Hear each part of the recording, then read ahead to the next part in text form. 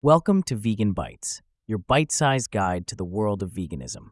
Today, we're diving into the future of plant-based meat, a topic as juicy as a well-cooked vegan burger. Our source today is an enlightening chat between Gemma Tadman from ProVeg International and Andy Shovel, the co-founder of This, a company that's making waves in the plant-based meat space. So, what's the secret sauce to attracting flexitarian consumers to plant-based meat? According to Shovel, it's all about the 3 T's: taste, texture, and flavor. Think of it like a vegan meat trifecta. This is so committed to nailing this trifecta that they've got a team of 20 scientists working on it full-time. It's like a vegan NASA, but instead of exploring space, they're exploring the frontiers of plant-based food. But why go to such lengths? Well, Shovel believes that if you're making meat alternatives, they need to be more than just passable. They need to be so good that they not only match but surpass the experience of animal products.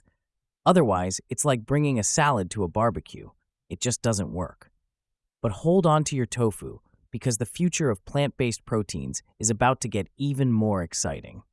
Shovel hints that they're planning to branch out from just mimicking meat.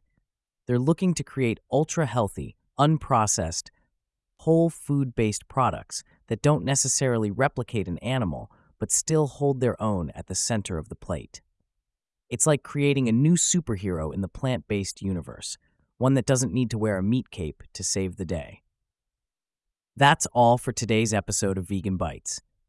Remember, whether you're a vegan enthusiast, a vegan business owner, or an animal rights activist, we're all part of the same mission: a world that values veganism and animal rights. And if you're looking for a sidekick in your vegan journey, don't forget about Veg3, our vegan AI marketing tool. It's like having a vegan Alfred in your Batcave.